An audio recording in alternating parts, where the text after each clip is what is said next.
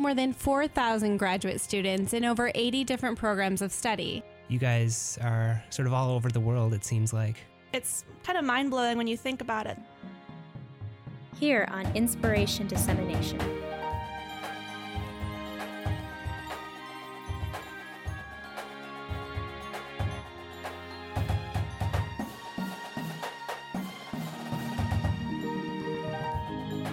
But there's actually photographs of this data set stretching over a much longer period of time.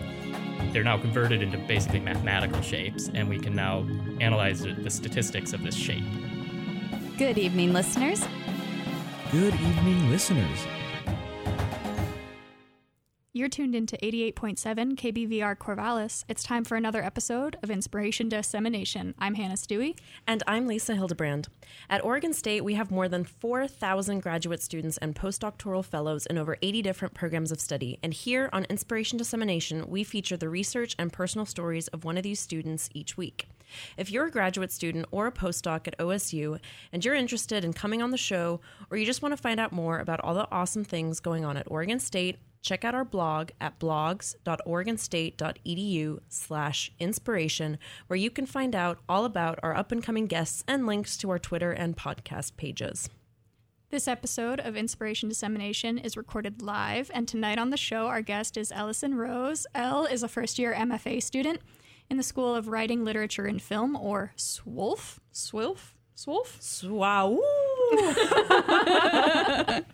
Welcome to the show, Elle. Hi, thanks for having me. We were just talking right before we went live that Elle's going to champion making the wolf thing happen for SWOLF. It's just such a missed opportunity, you know? Yeah, come on, we school. need wolf stickers. Yeah. Stickers. Wolf branding. Yeah. A little plushy toy of a wolf, like reading a book or I was something. Say with a pen in its hand or something. Yeah. Enamel pins. Yeah. Oh my gosh. So many options. So many opportunities. Tim Jensen. Come on. Listen up. Yeah. Okay. Tim Jensen, I don't know who you are, but you're missing out on an opportunity here. Well, welcome, Elle. We're excited to have you on the show. Let's start by a very basic. Anytime there's an acronym, and it's not part of what I do, I'm like, oh no, what does that mean? So what does MFA stand for? Very basic. So MFA is a Master of Fine Arts. It applies to all sorts of arts, but in this case, I'm studying writing. My particular track is creative nonfiction writing. Very cool.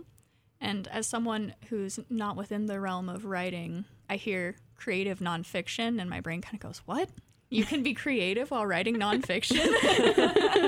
Yeah, that's pretty typical. But yeah, creative nonfiction, I'm sure you've read plenty of it. Like anytime that you've read an article in the New Yorker or in the Atlantic, that's all going to be creative nonfiction. Those like essays where, you know, they dive into cultural aspects, but they also, you know, there's lots of research, but there is very much like a personal eye involved.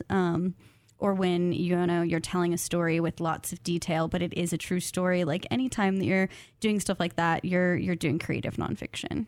And what are besides creative nonfiction, what are the other kind of like tracks that you can go down in your program? Yeah, so the other options as an MFA candidate is to study fiction or poetry. Okay. And a lot of us are cross-genre workers. Like we do take the other workshops, but we apply through a single track, through a single genre.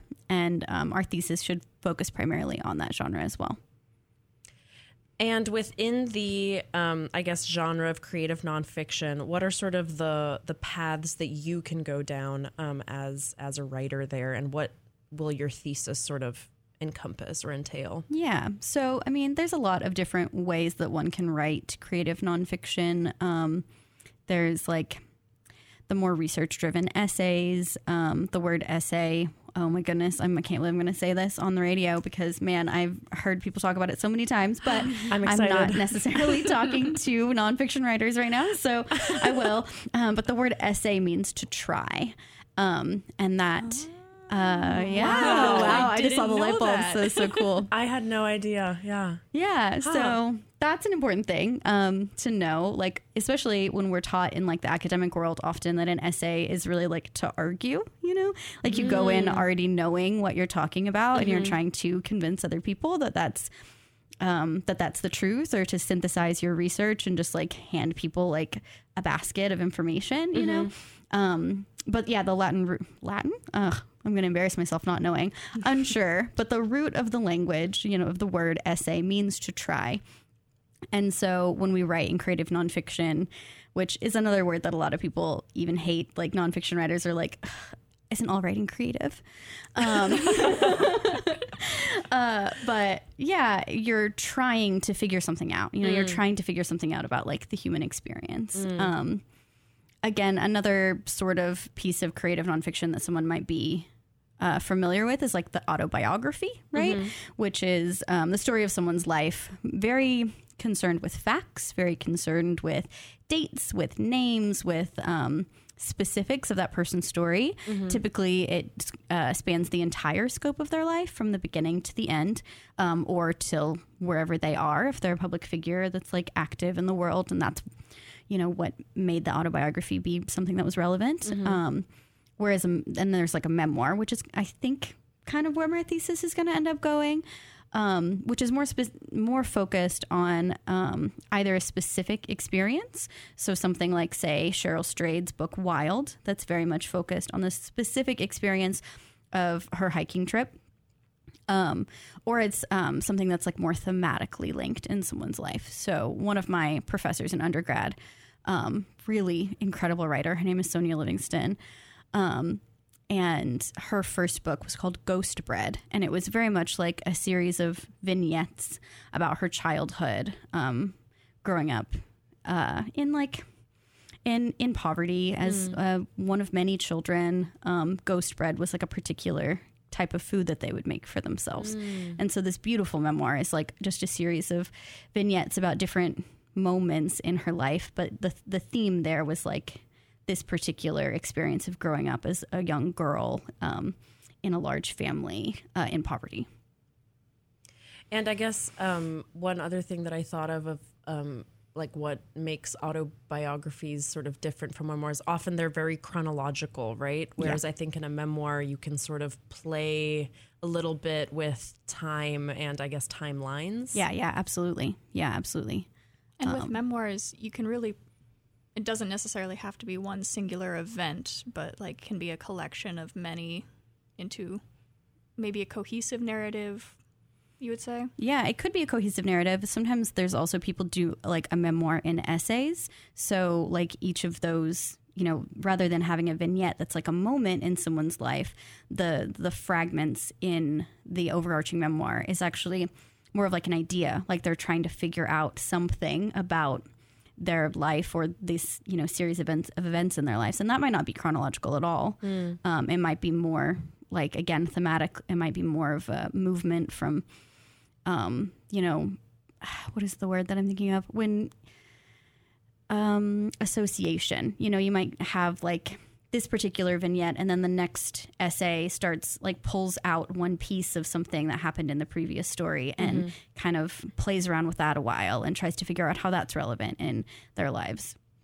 And on that thought, you'd mentioned to us in our pre-interview with you that you think of yourself as writing a lot like a fiction writer. Like a lot of your writing is about your reader and probably you as the writer feeling very embedded in like the scene that you're depicting. Can you describe that a little bit? Yeah, absolutely. So it's funny that I've even come to that. I've only been here, you know, and this is my first year. It's also, which means it's also my first term. We're in the fall.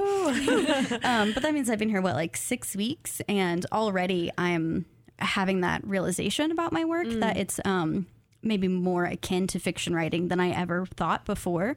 I actually started writing poetry when I was very young, so I always thought of my work as being really poetic. And I don't think that that's, you know, not true. I certainly have, you know, a really intense connection to sound and rhythm in my work. But something that we've talked about in our nonfiction workshop this term is how a fiction writer is really interested in immersing you into a moment, like staying like, you know, line by line, like beat by beat, like in the space, like really embedded in the space. Whereas a lot of nonfiction writers kind of bring you up to the surface. Shout out to Aviva for this metaphor, actually. It was incredible, and I will keep it forever. I love you. So nonfiction writers kind of come up to the surface and look at things from a bigger perspective. More interested in like making those connections that you can make like more from above than you can like more in the, like when you're more embedded into the moment. And so I'm finding as I'm trying to write all of my essays that it's very hard for me to leave scene, actually. Part of it, like when I'm mining my memory or when I'm trying to recreate a moment that probably happened or is like is emblematic of an experience that I'm trying to speculate and recreate. I very much feel like I'm in the room and I have a camera. And so I'm just like looking around with the camera and I'm trying to show the reader and myself even like everything that I'm seeing, you know, and then the connections have to come later. But when I'm not sure where I'm going because I'm moving through the scene, through the moment, man, it takes me forever. It takes a long time to get where you're going when every single step is like a tiny little glance around the room. But I'm working on it. Just means I have to write a lot. And speaking, I think we have sort of the perfect example for listeners for how good you are at that. I'm speaking of the story you told us. I think you were in 4th grade or something with that story you were meant to write. Do you want to tell that story? I just love that so much. Okay, sure. So yeah, when I was in 4th grade, I always loved to write. Anytime that we had a writing assignment, mine was often used as like the example of like, this is somebody did a good job and here, let's read it to the classroom. And that did absolutely nothing for my ego, I promise. But in Elle's this completely down to earth. In 4th grade, we had this assignment. It was creative. It was a creative assignment. And it was like, they set the scene for you and they left a cliffhanger. And the cliffhanger was like, there was a huge hole in the middle of the playground. Dun, dun, dun. What are you going to do with this story? And so I was so excited. I had this whole idea of like how I was going to go through this tunnel and there was going to be this whole world on the other side and I was going to have this whole experience. And then I would come back and, you know, the hole would go away and it would all have been, I don't know, maybe it was all just a dream kind of ending. Who knows? I was, you know, what did we say? Like 10. Okay. Yeah. But anyway, I was writing and suddenly I realized that we were basically out of time and I had just gotten through the tunnel. I hadn't even gotten to the world yet. No. And I was so disappointed.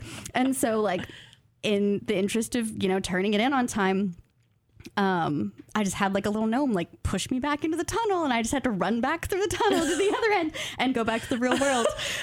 And my story was much shorter than I intended for it to be. So I've been, you know, plotting my way through all these sensory details since I was 10, I guess. Yeah, because I guess that means your story was basically you go into the hole, you're in the tunnel, you get to the end of the tunnel, the gnome pushes you back in. Basically, yes. But I somehow took like an entire class period to write. Like knew exactly what that tunnel felt like. Yeah, absolutely. Felt it, smelt it. Well, speaking of your writing, you did bring us a little writing sample. Maybe that's a good segue into giving you the floor to read us something. Yeah, that sounds great. And it's funny because we're talking about scene here, and I have 2 little pieces, and one of them is very much that instance of like beat by beat scene, and the other one is more of a, oh man, Elena said something great the other day. Elena, the director of the MFA program, who's also my nonfiction professor, was talking about description and how there is like that embedded in scene type of description. And then there's this other thing that she called like flyover details, where you kind of like tell a lot of story, like there's more time passage. It is again like a higher perspective, and you kind of, you know, tell all those details, but like from over a course of more time or over a course of more space or something like that. I think I like my like flyover one a little better. So even though it's maybe not what we were talking about, I am going to read it. It was a part of the sample that that actually got me into the program. Okay. So this is setting the bar for all people thinking of applying to the MFA program. This is what gets you in. Oh God. That's fine. My ego's fine. It peaked in 4th grade. Right. Exactly. Okay. This is an excerpt from an as of yet uncompleted essay called Package Deal. Mama and I were a package deal. You've heard these words before. In the society of second marriages and birth certificates left half blank, you've known this pair. Maybe been a part of it, seen its likeness on a screen. A woman stands with one hand planted firmly on a miniature head of hair, tired eyes resolutely faced forward, mouth set in a straight line, warning, you will never have all of me. My mother was one such woman. But that's not right exactly. My mother was not yet a woman. Mama was a girl child, 17 and sweet-faced, and I, her plump micro-me, sat squirming on her hip with tiny painted fingers tangled in her curls. She knew mother before she knew women. Knew sacrifice before she knew self. From the furthest back bedroom of her parents' double-wide trailer, 8 miles out of Pocahontas, Arkansas, population 6,000 brows furrowed in scrutiny, she learned desperation and determination hand in hand. During sleepless nights of homework and bottle warming, yawning at the sunrise over the dashboard, driving a paper route that barely paid for diapers, she learned need before she learned love. That's not to say she didn't love the man she married, the man I called Dad for the next 18 years. They met in mid-July and were married by Christmas, and if that's not the recklessness of young love, I don't know what is. But I wonder if maybe she loved him the way a truck driver loves that blinking vacancy sign. Already past a few, the next one could be better, but it's time. She was tired. He offered her rest. Wow. Elle, that was beautiful. That was incredible. Powerful. She knew sacrifice before she knew self. Wow. I have goosebumps. Woof. When are you going to finish that, Elle, so that we can read the whole thing? I think I'll try and work on it in the winter term, actually. Okay. So, wow. Yeah. Is this what's part of your memoir, which will be part of the thesis? I would find it so like it's weird. You're like not weird, but you're like writing for a purpose, aka your thesis. Mm-hmm. But at the same time, I don't think I'm putting this in words well, but there's purpose there in terms of like you need you're here for your degree and now there's deadlines, but also it's so personal. How do you sort of reconcile that? I don't know if I said that well. Do you get what I'm trying to say? Doing really well as an interviewer.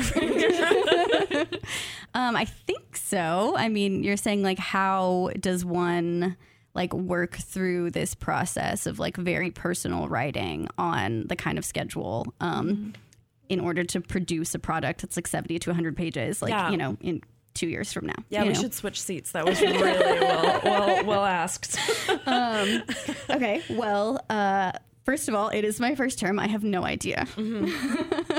But also, I've been out of undergrad for 8 years. I could have tried. I don't know that I could have gotten in, but I could have tried to apply 8 years ago as soon as I got out. But I think I needed time. Mm-hmm. I needed time to learn self-management skills. I needed time to really, I don't know. I think I grew up in a working class family, as perhaps is obvious from that reading. And I think I needed time to break out of that mold a little bit and like recognize that I could actually be an artist and like there was something that my art was worth following, know? And I'm certainly, it is hard sometimes to go in and look at all these memories, and find the right words to get them out. But I also feel like it's like what I'm supposed to be doing, And I also feel like it was time for me to do it. Like I got here and this is what I'm here to do. And, so far I'm doing a lot more teaching than I am writing, but but it's the first term, and everybody tells me that after the first term, once you've built lesson plans for a term, like it starts getting easier. So I'll get back to you at the end of 2 years. But as it is, I'm just gonna keep trying to show up as often as I can, as often as I have time to, and get it all out, and then hope I can make some connections that make it worth reading to other people and not just, my own personal therapy. Yeah. Which, side note, shout out to all MFA students who actually write and create their own lesson plans as TAs. Hats off to MA all students of you. as well. Yeah. Yeah. We don't do any of that. We do the teaching, but most of the time we don't do the course Yeah, design. no, it's all the paper grading too. I have 25 students. I have 25 times 750 words to grade on my desk right now. So fun.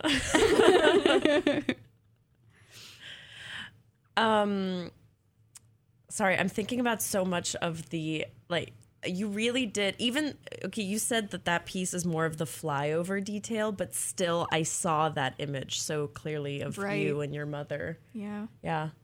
Dang, Elle, you're talented. Thank you. Let's talk a little bit about sort of, I guess, the themes that you're going to be writing about, or the ones that you're passionate about depicting in your memoir and your writing, because there's a lot of them and they're really important ones. So do you want to take us on a little bit of a trip? Yeah, thanks. Well, again, obviously I grew up in a very small town in the rural South, and we didn't have a lot of money, and my grandmother is a first-generation Mexican-American, by which I mean she was the first generation that was born in the U.S., and my grandfather, I'm not sure how many generations out from immigration he is, but it's not many. He was really a Eastern European, primarily Polish, the kind of immigrant that didn't have access to whiteness when they landed, They had to quote unquote change their last name, chose to anglicize their last name to blend in more, like many Jewish, Polish, families. And so anyway, I grew up really working class, and I didn't know that I could be an artist, for a long time. I'm still not sure that I can be an artist. I'll probably have a day job. Let's be real. I don't know. With that writing, I'm kind of, still stunned over here. Yeah. You have two cheerleaders on this side of the table, so. Well, thanks. I appreciate that. Anyway, I really am just interested in telling the stories of, my people, and my people being rural people, my people being queer people, my people being, working class people who are a short number of generations out of poverty, talking about intergenerational trauma, talking about those legacies of immigration and assimilation. My grandmother, again, she's first generation Mexican American. She's the oldest of 7 children. She's the only one in her family that speaks Spanish. None of her siblings learned Spanish. Wow. And thankfully, some of their children have learned Spanish, and some of their grandchildren have learned Spanish. And I've done some work to learn Spanish as well, and I'm working towards fluency eventually. Fingers crossed for me, because I am trying to kind of reclaim that culture as much as I can. But I'm interested in telling these stories and just really showing the humanity of people that often don't get art made about them. And I recognize that that's also changing. Like, there are lots of people that are having these conversations, and so many, queer people of color that are getting their stories told finally. And I'm just trying to be one of those voices that's championing the people that weren't traditionally listened to, So that's kind of what I'm trying to write about. While I was writing the piece that I'm working on this term, what led me there actually was Googling the words rural shame, because that's something that I have dealt with for a long time. as someone who grew up in a very small town with a racist name, I have tried not to claim that. I remember when I first moved to Memphis, which is where I got my undergrad. When I first moved to Memphis, or shortly after, I suppose, I was talking to a friend of mine, and she was saying that I had really grown up since I'd been in Memphis, and that, no offense, but I could really, still see the Arkansas on you when I got to Tennessee. And I mean, bless her heart, I don't think she was trying to hurt my feelings in any way, but it's certainly something that I have been very aware of. We were talking last week, and you can't hear a Southern accent, really. No. It comes through a bit when I say certain words, or it comes through a bit when I speak in more of when I speak my writing, some of the writing has it, So when I say like mama was a girl child, like that comes through, and once I choose to embody that voice on the page, when I read it out loud, then maybe I'm more likely to use it in conversation. But I was very much trained by my grandparents, well, one of my grandparents specifically, to not have that accent. And whenever it does come out, like, I get chuckles, from people. And I know sometimes they're like admiring, but it's very hard, just because of the legacy of like shame around having grown up in that kind of a place. And I don't think it's a shameful place. I think it's a complicated place. And I think that all places are complicated places. And the idea that, urban places are somehow more valuable than rural places is really harmful. And so while I was working on this particular topic, I Googled that phrase, like rural shame. And I found a particular article that was trying to break down the culture, the ideology of deficit surrounding rurality. Like rural spaces in academic circles are defined as non-urban spaces. There is not a cohesive definition for what makes a rural space.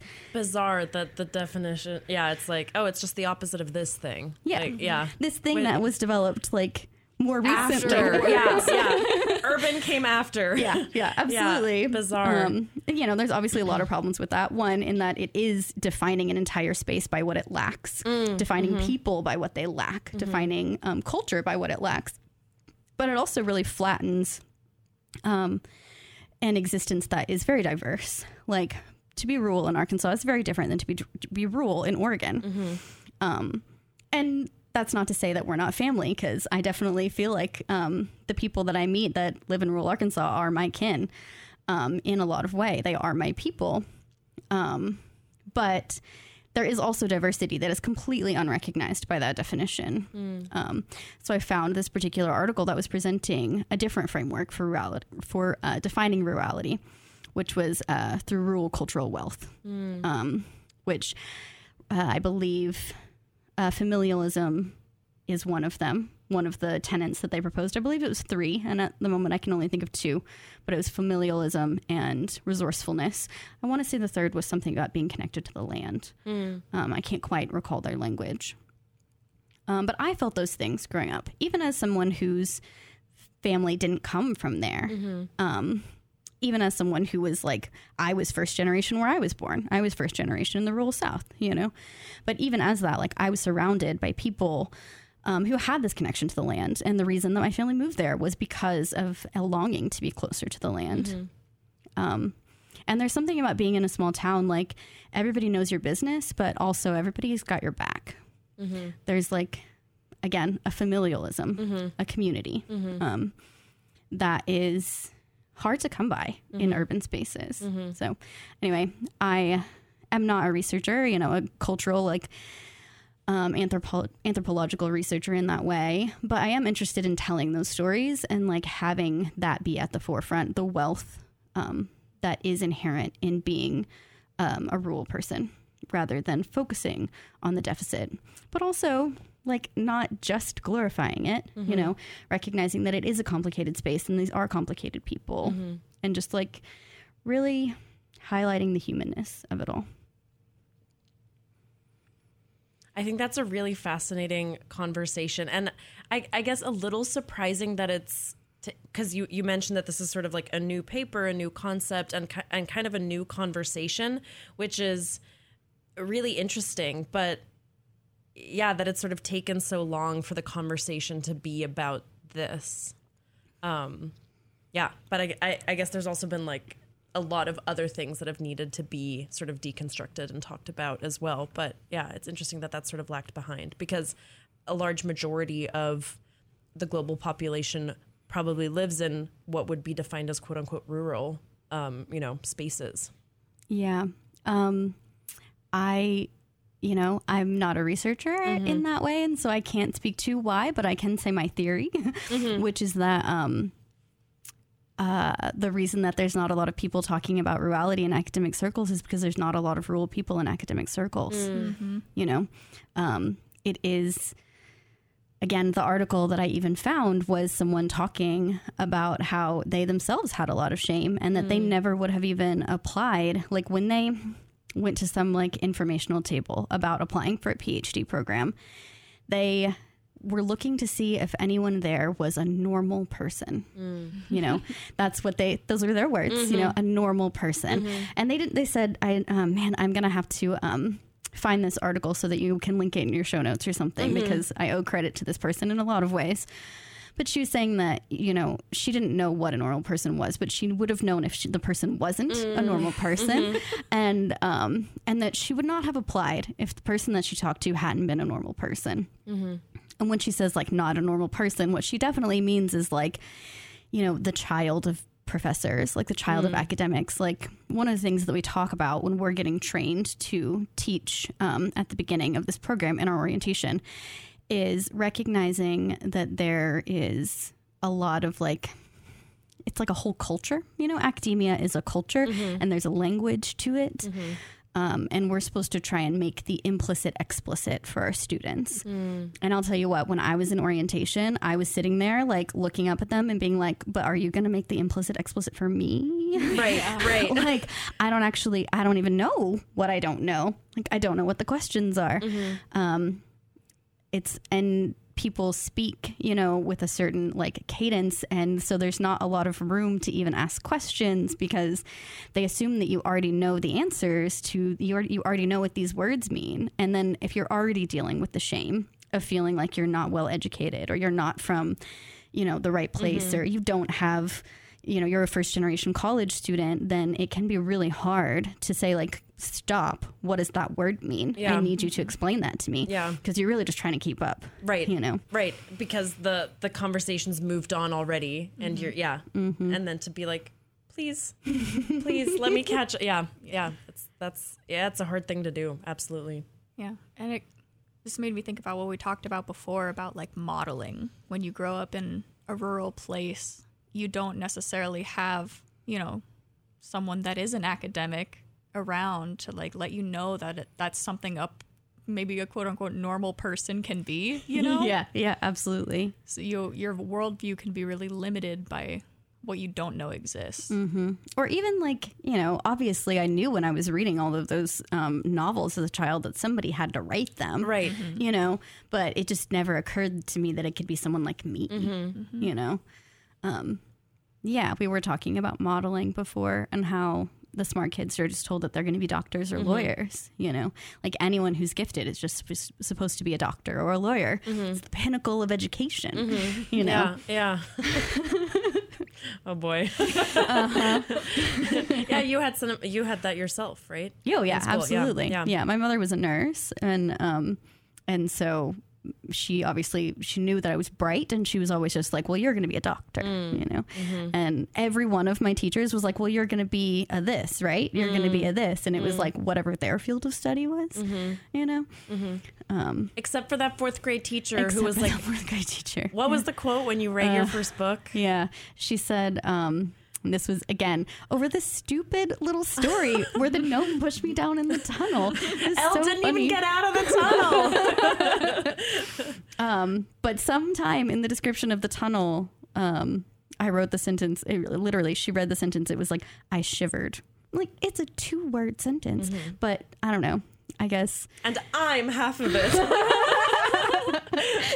But regardless, after she said that sentence, she stopped and she looked up at me and she said, "Can you do me a favor?" I said, "Sure thing, Miss Taylor."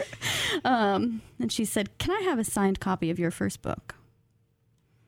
It was so special. Yeah, Miss Taylor, shout out. I know, definitely. Yeah. Yeah. I hope she's still around. I'll have to look into it. Because I would love to send her a signed copy of my first book. But she's going to get the dedication regardless. That's beautiful. I'm sort of going to pivot because I had this question pop into my mind. In your program, how do they teach you to write creative nonfiction? I guess without sort of like washing out your own voice. And maybe that's just inherent in the creativity and my brain being more like nonfiction is autobiography or whatever. But yeah, how are they able to not wash it away? Well, really it's about finding our voice and turning it up. You know, it's about teaching us how to identify what our work is and what it wants to be and help it be that better. You know, help it realize its potential, kind of. They're like little babies, all of our little essays. I have a piggyback question on that. Yeah. So do you find that is specific to being an MFA and like, you know, learning writing, whereas in undergrad, was that process different? And was the learning more rigid going through as an undergraduate in a writing degree? Yeah, that's an interesting question. I will say that, like, as an MFA, there's a lot more, like, I mean, we all are already writers, you know? Like, this is like a 4% acceptance rate into this program. Like something like hundreds of people apply, and specifically in nonfiction, 4 of us got in. You know, wow. And that's how it is. Like, there's, I think, 4 in each genre every year. So like my cohort is like 8 people of nonfiction people, right? So we're not learning how to write. We're learning to master writing, right? Which is something that is really intimidating, honestly. Like reading, all of my peers are so talented. It is crazy. I'm just like, oh, can I even like allowed to talk to you? Wow, this is crazy. Yes, you absolutely are. Yes. We heard a writing sample, Elle. So in this MFA program, like, we're very much learning to master rather than learning to write. In the course, the nonfiction course that I'm taking right now, Elena is walking us through, like, we're trying to like find good, like, identify language to be able to talk about what is happening on the page and how it's making us feel and how we can, you know, either lean in or step back or like try something else if that's not what we're going for as writers. And then, like, the craft class that I'm taking is about voice, particularly. So really what she's having us do is examine other people's voices and explore them, like play with writing our own stuff that's in someone else's voice, you know, helping us to identify what the pieces of our voice already are. And again, like, make choices about where we want to lean in and where we want to cut, you know. So the craft class is very specifically like on voice, which is so nebulous, really. Like, what is voice just style? Like, I don't, it's a lot, you know? Yeah. But yeah. So whereas in the undergraduate program that I was in, so I did do creative writing in my undergrad, and it did also have like a track system in the way that the MFA does. And so I was doing creative nonfiction then as well. And I had to take the workshop twice. That was part of the assignment, is like, you have to take your track workshop twice. And I actually took the graduate level workshop my last term of undergrad, because it did very much feel like it was a lot more geared towards learning how to write, you know, a lot more geared towards like, well, this isn't working because of this. Like, I need this from you. You know, I'd certainly helped, you know, walk people through like being able to describe a scene when they were, you know, I used that camera metaphor that I used earlier about how when I'm describing a moment, like, I'm holding the camera, right? And so if you were actually holding a camera and you were filming a space and you were looking in one corner and then you suddenly jerked over to the other corner, like that would be really disorienting. But people do that in their writing. You know, people who are maybe less seasoned do that in their writing. Like they have all these ideas about what the space looks like or something like that. And they might just like jerk around and tell you all the different parts of it. Whereas if you were actually holding a camera, you're basically going to be following a person and their action. And if you need to describe the scene, it's going to be things that they're interacting with. Or, you know, there's just like, those are the kinds of things that I helped people do in undergrad, you know, that we talked about in our undergraduate workshops, is like how to render a scene on the page, or like how to use active verbs instead of passive verbs, you know. Whereas in the MFA program, we're like, oh, this has a bunch of passive verbs in it. But in this case, it's actually really cool because it feels like you're trying to accomplish this, you know. It's certainly less prescriptive, a lot more just like reactive and descriptive and exploratory, I think. Wow. I'm so sad to say that we're running out of time. I don't know how, but 42 minutes has gone past. Wow. And this could go on and on forever. It's my fault. I talk a lot. No, but it's perfect. But it's compelling. And if there weren't a show right after us about cheese or something at 8, I would keep going. But we can't. So I think we have to transition to our traditions. Yeah. Which is not the end yet. Okay, so we'll start with, I guess, we always do a piece of advice that can be to really anyone you want. Your audience is up to you, but a piece of advice you would give to X person or groups of people. Okay. I was thinking about this, and, you know, the world is a lot different than when I was growing up. Like, I didn't have internet in my house until I was 18 years old. Again, that's part of being in the rural place that I was. But I still kind of want to speak to that idea of like modeling. And I'll be honest, if there's anyone who, you know, any teenager who's trying to figure out what they're wanting to do with their life and they're listening to this podcast right now, they're already doing a great job. But regardless, I'm still going to say this because I want to put it out in the world. And that's, if you think that there's something that you have to be, then look for models, because you don't have to be that.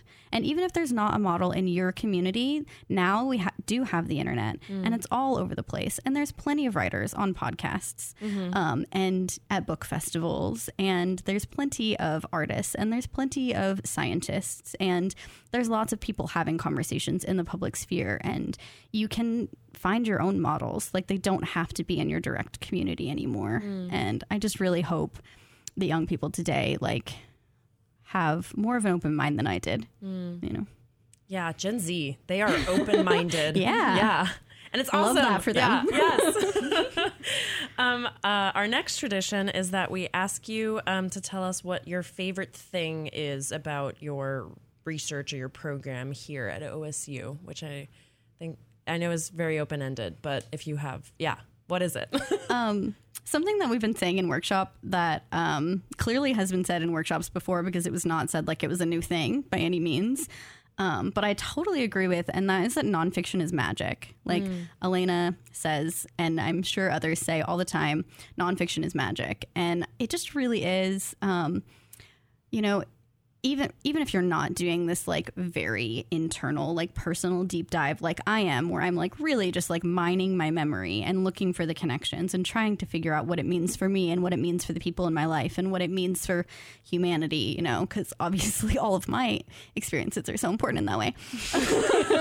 But even if you're not doing that, you know, even if you're talking about pop culture or you're talking about something else, like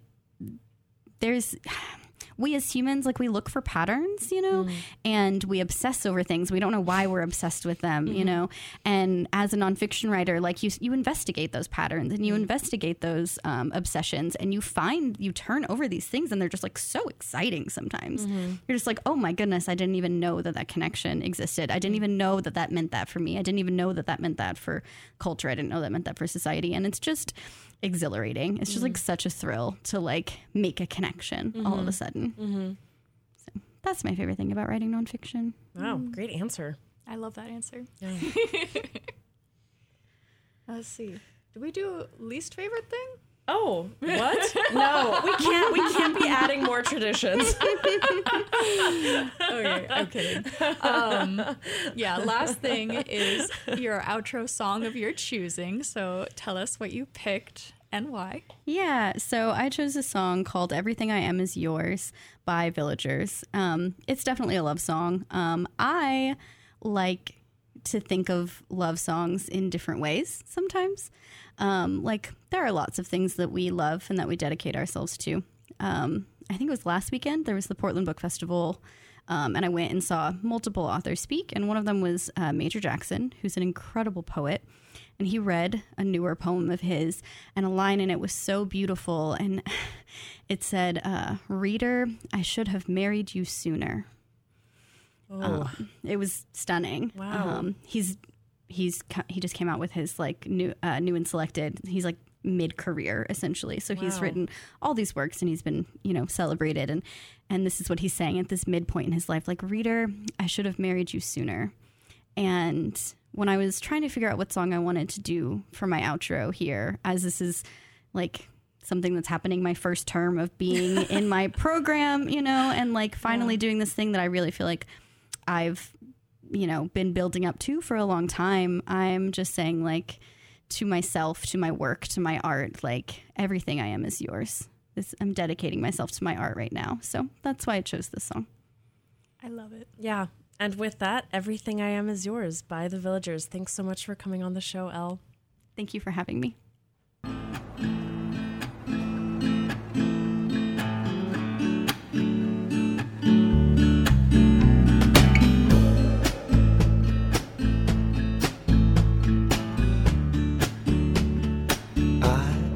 Just a man tipping on a wire, tightrope walking fool, balanced on desire. I cannot control these ever-changing ways, so how can I be sure will remain? It'll always change, but everything I am is yours. Everything I am is yours. Thank you for listening. If you want to support the show, tell your friends about it and give us a 5-star review on Apple Podcasts and follow us on Twitter and Facebook at KBVRID. This theme music was performed by the OSU Drumline, and the intro jingle was created by Olin Haman. Special thanks to the supporting staff at KBVR that allow the show and podcast to be possible. This show was started by Jean Camvar and Joey Hulbert in 2012. To learn about our current hosts, other graduate students at Oregon State, or if you want to be part of the show, visit our website at blogs.oregonstate.edu/inspiration. Thanks again for listening, and stay curious, my friends.